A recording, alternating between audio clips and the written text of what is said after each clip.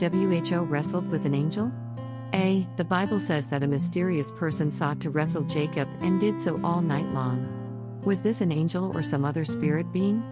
B. You have asked a good question regarding whether it was an angel or some other being who took the time to wrestle Jacob all night long. Although not many Christians know the answer to this question, the Bible is quite clear regarding the identity of the individual.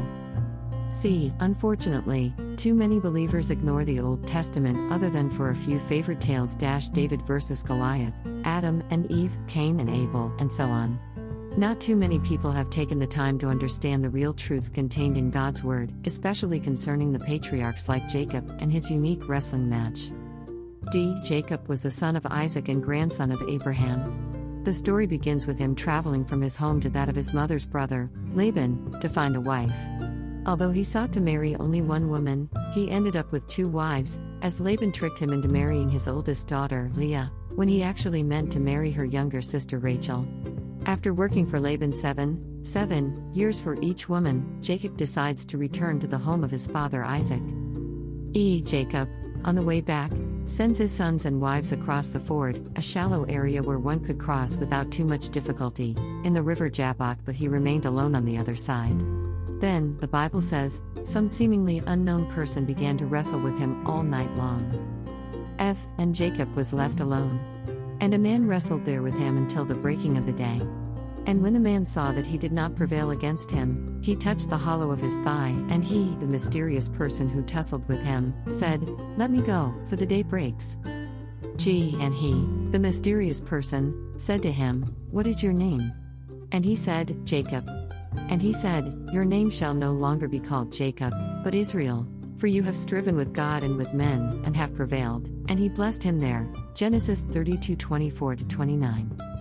H. The man who would be renamed Israel, by himself, wrestled with someone who he initially thought was just another man. When his opponent saw that he would not win, he touched his hip so that it wrenched it out of place. To this day, the Israelites do not eat the tendon attached to the socket of the hip because of what happened. Although the man pleaded to be let go, he was not until he gave a blessing. From the context and background of this story, we learn that the Hebrew name translated as Jacob means one who supplants. He had stolen the birthright blessing from his older twin Esau, but Esau had already sold his physical birthright to him. Since God knew this was going to happen, Genesis 25:23, and he approved, Malachi 1:1-4 quoted by Paul in Romans 9:13, he got Jacob to tell him his name during the wrestling match, verse 27, and then changed it to Israel, the Hebrew word which means to have power, as a prince, thus removing the title one who supplants. J. As we read, the scripture does not say that the being who wanted to wrestle was an angel but a man. Although the man does not give his name, Jacob understood that he had struggled with God, for he is quoted as stating, "For I have seen God face to face, and my life is preserved." Genesis 32:30. K. Because of all of the above, many believe the person who fought and wrestled with Jacob was not an angel but the member of the Godhead who became the Son. He was the same one who had appeared to both Abraham, Genesis 12:7, 17-1, 18-1, and Isaac, Genesis 26:1, 24, in the form of a man. He later would be known, after being born through a human, as Jesus Christ.